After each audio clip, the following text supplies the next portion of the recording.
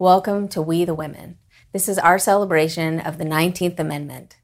Exactly 100 years ago, on August 18th, 1920, the 19th Amendment was ratified, giving women the right to vote. To celebrate, we'll be talking to women from around South Carolina, thought leaders, movers and shakers. We'll ask them about how they have used their voice and what they have done to contribute to our great democracy. Enjoy the conversation. Thank you, Sherry, for coming in to see us today and talk a little bit about the anniversary or remembering 100 years of women's right to vote. You have quite an interesting career and past in law, and was hoping that we could jump right in and you could talk a little bit about your experiences when you were elected to the State House in 1970. It was 8 days after your 21st birthday, I believe. And at the time, you were the nation's youngest lawmaker. So what was that whole experience like? It was a very interesting experience. I think there are a couple things to note. One, at that time, the voting age was 21. So you had to be 21 to vote. I wasn't old enough to vote when I announced and became a candidate. And I was a junior at the University of South Carolina, junior in college. And the experience was something just... it's not something I dreamed about. I didn't grow up hoping to one day run for office because women didn't run for office. So it wasn't something that I thought that I would do one day. But there were several factors that led to it. For one thing, I applied to be a page in the South Carolina Senate, and the clerk of the Senate at that time said over his dead body would there be women pages or female pages. So that and some other things caused me to think about why not run.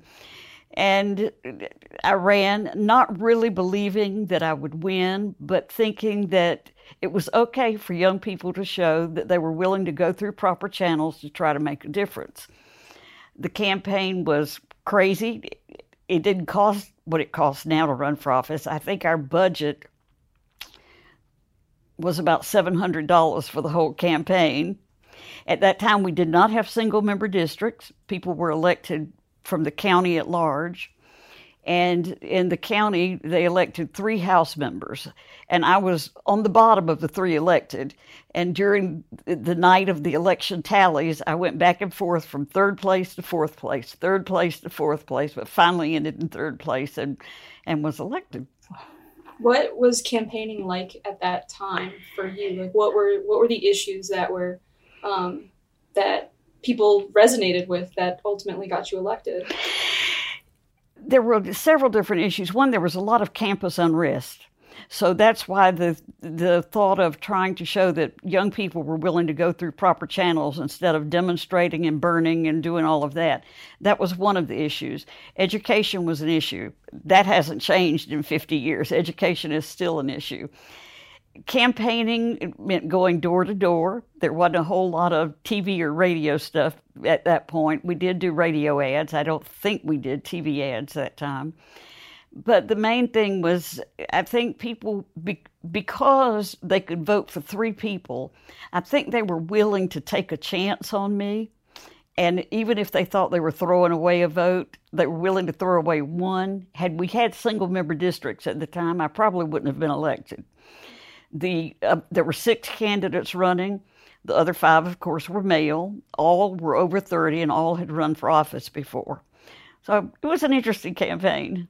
What was the first day in Columbia like? It was a zoo. I was pretty quiet. My dad had been in politics, and he said, just remember, you don't learn anything when you're talking. You only learn when you're listening. And I had a lot of listening to do. What were some of the notable things that you had worked on during 2 terms, correct? 2 terms in the House, yes. One was making buildings accessible to handicapped people. And we got people in wheelchairs. We got legislators to go out in wheelchairs or crutches and try to get over the curb on the sidewalk and do things like that. It was a struggle, but we made it, and I was glad to see that we got that through. Also introduced something unsuccessfully to ban smoking in public places. I know that sounds crazy now, but 50 years ago, members of the House and Senate smoked in the chamber. I mean, it was smoke everywhere. And the old saying about smoke-filled rooms, there was a reason that saying came about. It's because the rooms were smoke-filled. We were not successful in getting that passed the first time. It took a while.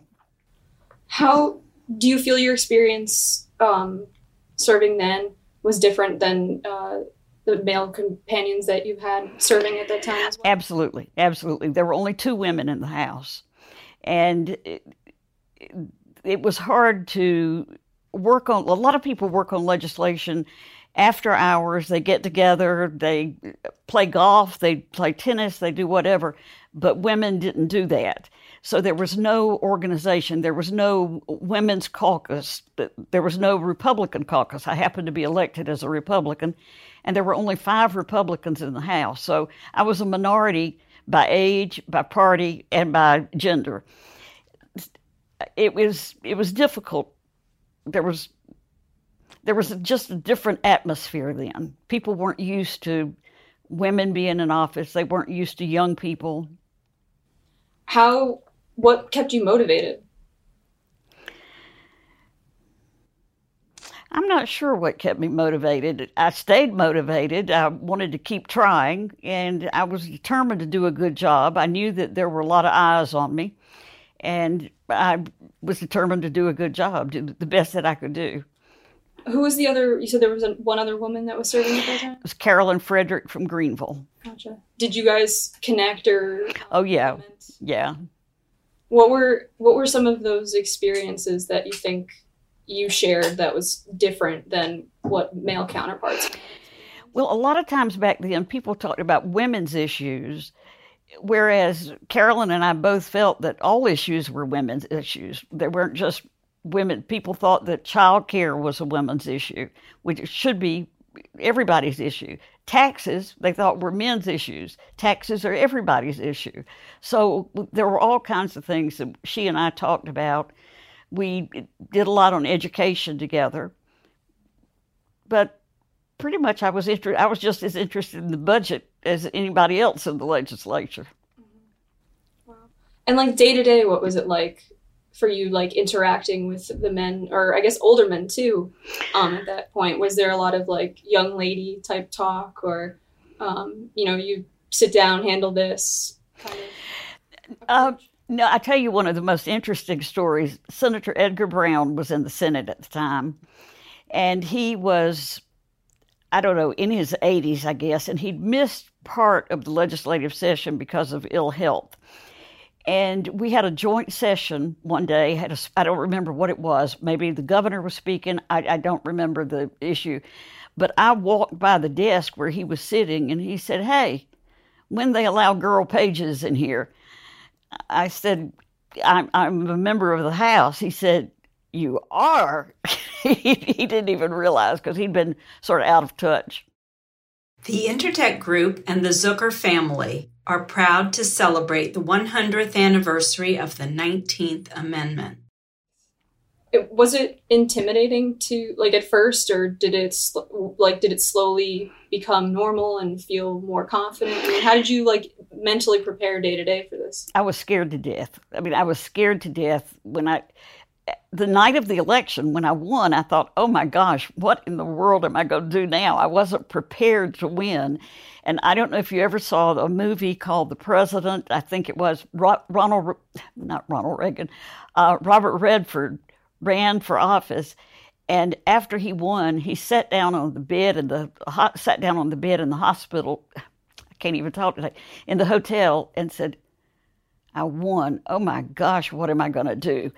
And I think that's the feeling I had. And it was intimidating because there was a lot of press attention. And I think I was watched more carefully. I was watched about what I said, what I did, what I wore, everything. Things that shouldn't make a difference seemed to make a difference.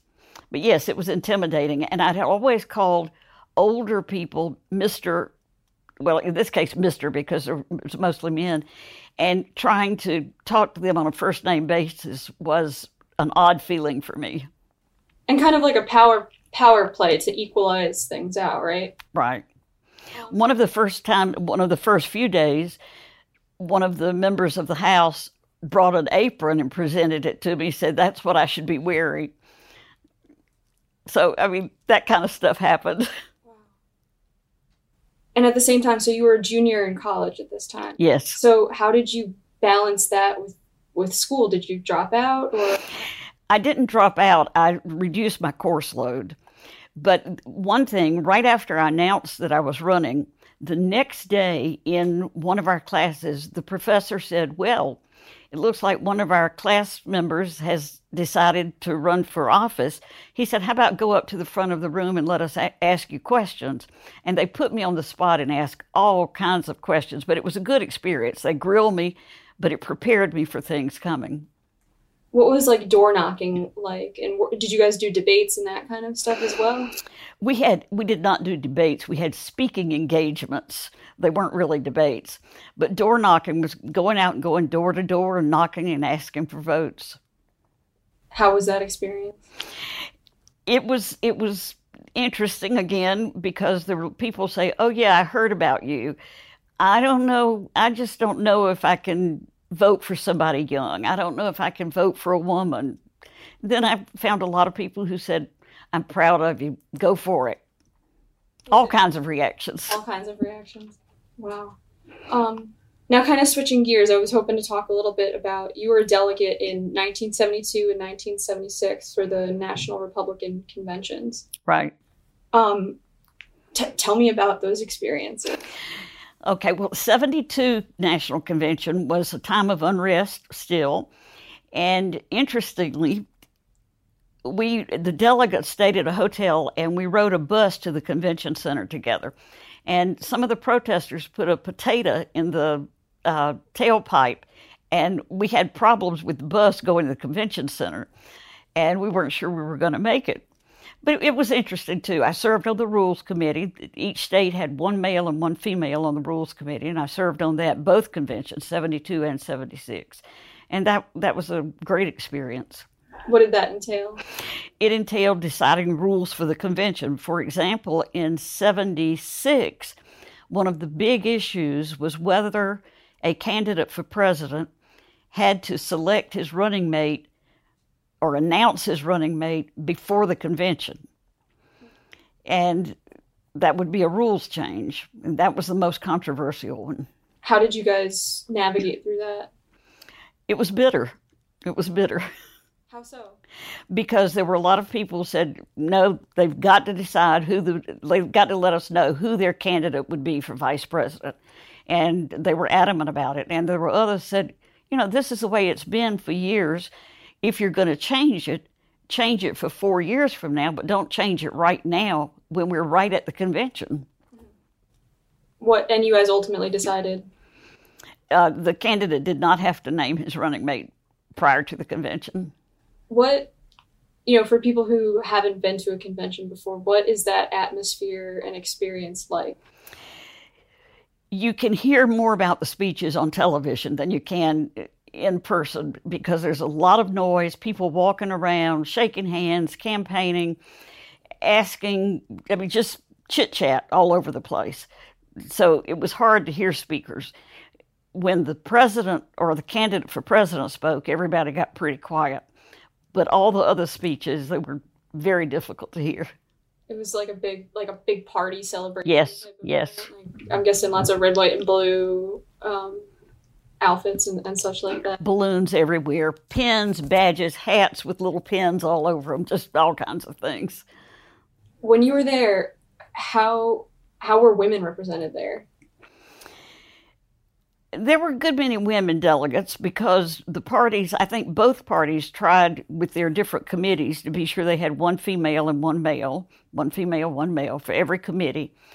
There were still more men than women, but for the delegates, but for committees it was an equal balance. Gotcha. Now, kind of shifting gears again, you were, I don't have the year with me, but you were also elected to serve in the state Senate. That's right. What year was that? That was 1987, and the reason it was an odd year, it was right after Arthur Ravenel was elected to Congress, so there had to be a special election to fill his Senate seat. He'd been in the state Senate, so that's why it was an off year. Gotcha. And interestingly enough, you served at the same time your father was also serving. Yes. How was that experience? It was an amazing experience. I look back, I lost my dad in 2001, and I look back, and now as a parent of adult children, I know that he was very proud. I didn't like being treated like his little girl. A lot of times, some of the senators would go over to him and say, how about ask Sherry if she'll do such and such and such, or if she'll vote such and such. And it upset me that they wouldn't ask me. There still weren't as many women in 1987 and 1988 as there are now. So it was still a new experience for the men as well. Do you think that learning curve for men in public office has caught up at all, or? For some, because there are more women, and it's something they have to deal with. So that was something that you experienced a lot of, was someone going to your dad asking to ask you. Yeah, things like voting for judges. How about ask Sherry if she'll vote for such and such for judge? And my dad was usually, hey, I'm passing this along. Somebody asked, would you do such and such? But he never pressured me to do it. And in fact, we voted, we didn't always vote alike on issues because we were representing different areas. And some things varied as far as the interest. What the district that he represented, something may have been good for, but not necessarily the best for the district I represented. What were some of those issues that did you guys ever like really butt heads, or was it cordial? Oh, it was always cordial. In fact, the Senate in general was rather cordial. What were some of those things that you guys differed on? The accommodations tax, whether that was one of the major things. Right now, I don't remember others. There were some, but that was the big one. Where did you guys fall on the issue? Well, one of my neighbors at home used to say that my dad was robbing Peter to pay Paul with the accommodations tax, and I was not in that category. Gotcha. Even day to day, what was it like? Like, where you guys weren't living near each other at that time, right? No, I was living in Mount Pleasant. He was living in Lexington. But we had an office.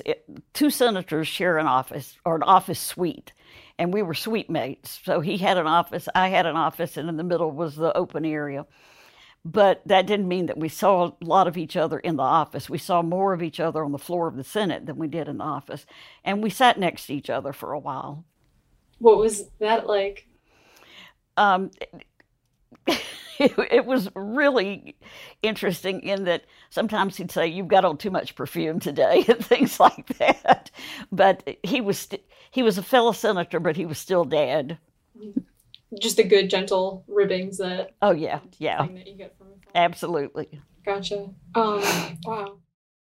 At Great Clips, we want you to feel good about getting a great haircut. That's why we created the Great Care Promise, our commitment to keeping everyone as safe as possible in the salon. From contactless online check-in and social distancing to rigorous sanitization and mask requirements at all Great Clips locations, we're doing more to keep our salons clean and comfortable. Check in online and get a Ready Next text when you're next. Great Clips, it's gonna be great. All salons are independently owned and operated. Contact your local salon for specific safety measures. So, reflecting on your service, in the community and the State House, what are there a few things that stand out for you that you're most proud of? Yes, and that's going to be a strange thing to answer.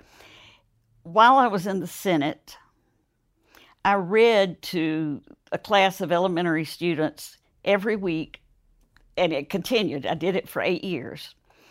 And one day I was checking out somewhere and writing a check, and the woman at the cash register said, "Oh, I know you." Well, I expected her to say, "You're the senator." She said, "You're the one that reads to my granddaughter every week." that probably meant more to me than anything anybody ever said to me, because I think reading to children is so important, and that makes more of a difference in a child's life than anything else you can do. So that wasn't really a Senate duty, but that was something that happened during that time that really made me feel great, gave me warm fuzzies inside. I authored a bill to allow students with disabilities to take their exit exams or high school exams in a different way than what is ordinary. Some students need extra time, some need extra formats, and authored that, and that went through. It took a lot to get it through, but it did go through, and that's one of the things I'm proud of. It sounds like you focus a lot on education, and you had brought up that you had worked with the other woman in the House to work on education. What are some areas that you'd like to see improve today for state education? Well, I'd like to see more funding for education. I'd like to see class sizes reduced. Even though when I went to school, we had 40-something students in a classroom, that doesn't mean that it was the best thing in the world. The teachers did a great job back then, but I think teachers are underappreciated, they're underpaid. Teachers are really the backbone of society. They make such a difference in what's going to happen in the future. Now, what has been the most challenging experience for you? You've listed a few things that I think anyone would say that's got to be the most challenging thing, but does anything jump out as like something that you're proud that you overcame? Yes. When I was in the Senate, I was nominated by the governor to be a workers' comp commissioner for the state. And there was a lot of battling about that. It was supposed to be confirmed by the Senate, and it was going to be a close vote. There were a lot of people said, oh, no, she doesn't have heart, she can't do it, da-da-da-da-da. And it was a close vote, but I did make it and ended up serving for 12 years as workers' comp commissioner for the state. That was a personal battle for me, and it worked out okay. It was something that I had to live through, but we had executive sessions then to approve nominees, and there was a lot of name calling, a lot of backstabbing, and made it through. What is the responsibilities of someone that serves on workers' comp? A workers' comp commissioner travels the state and serves pretty much as a judge. It's a quasi-judicial position. So I heard cases of injured workers from across the state, had to make decisions on whether they were awarded benefits, how many, and what kind of medical attention they got. And it took a lot of work, a lot of reading, a lot of studying, but it was certainly a great experience and one that I'm glad I had. Probably some tough things to hear about people with injuries and trying to make ends meet. I'm sure that was taxing to... It's really something that I learned a lot about. When I went there, what I heard from people was they fake injuries just trying to get money. They fake injuries just trying to get money. That was not the case. There were some who exaggerated. There were some who did fake injuries, I think. But overwhelmingly, there were people who were truly injured, who wanted to go back to work, who wanted to get medical care so they could go back to work, so they physically could work. And my opinion changed a lot. My stance on that changed a lot hearing the cases. There were some really tragic cases. I heard death cases, just minor injury cases. And minor injury sort of depends. If you're a keyboard person, losing a finger is not a minor thing. If you are a dance teacher and you dance with your feet, then the finger loss is not as crucial. Where do you think the state of Workers' Comp Commission is today? I think it's moving forward. There was a big backlog at the time over the 12 years, but I think they have picked up on that a good bit, and I think it's going forward as it should. Nobody ever no two sides are ever happy with an outcome. It's just about the same. Any case that goes to a court, somebody wins, somebody loses, but depends on how big the loss is whether they're happy. Now, the reason we're talking today is to reflect on the 100 years since ratification of women's rights. And let's be clear, I don't remember 100 years ago. Well, just kind of reflecting on, where things have come for women and where things need to go. What do you think of the current state of things for women, of quality of life for women?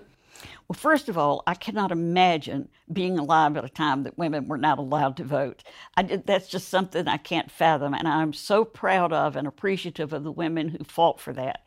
That was a battle that I'm so glad was fought before I was around. There's still a lot to be done. I mean, the women's numbers have increased greatly in elective office, not enough. That doesn't mean I think there ought to be a quota saying X number of women ought to be in the legislature. You can't do that. But I think the voters are more accepting of female candidates. Female candidates are more comfortable now than they were years ago. There are a lot of women who said, I don't think I can do that and do everything else too. And I think people have come to realize it's a battle, but you can have the balance you need. What do you think has led to that change, to that increase in women getting involved in this way? I think women asserting themselves has led to a change. Women seeing, hey, yes, that is something I can do. I think as opposed to when I grew up, I think there are girls now who grow up thinking, one day I might like to be president or one day I might like to be governor. When I was growing up, that was not something I thought about because women just did not do that. So I think generationally we're changing. It shouldn't take as long as it does, or has, but it does. It takes time for these kinds of things to change. What would you like to see more for women? I think fundraising for women has been a difficult thing. That was one of the things I faced when I ran my first campaign, and it's one of the things I faced in every campaign after that. People are the corporations or individuals or anybody else contributing to the campaign not quite as willing to give to female candidates unless they've already been elected as they are to male candidates. And I guess one of my last questions for you is, what advice do you have for women who might be considering politics or going into, running for an election or serving on a campaign? For running for office, I would say if a woman is interested, do it. You've got to be willing to lose if you're going to run. I mean, not everybody's going to win, but you'll never win if you don't try. That's the big thing. Women can make a difference. Women seem to be more outspoken than men and more direct than men on a lot of issues and in serving in office. And I think that's an important contribution women can make to the elective process and to government in general. And for any woman thinking about it, I say do it. Just do it. Campaigning is not easy. I've heard of a few politicians who say, I love campaigning. I don't think campaigning is something that's fun to do. It's hard work, but serving is worth it. W.K. Dixon specializes in creative engineering solutions to help make our local communities better, safer, and sustainable places to live. Having served community infrastructure needs for nearly a century, W.K. Dixon knows that great design and great people make for great communities. We the Women is a special series of the Post and Courier in celebration of the 100th anniversary of the ratification of the 19th Amendment. To enjoy all 19 interviews, visit postandcourier.com/We the Women.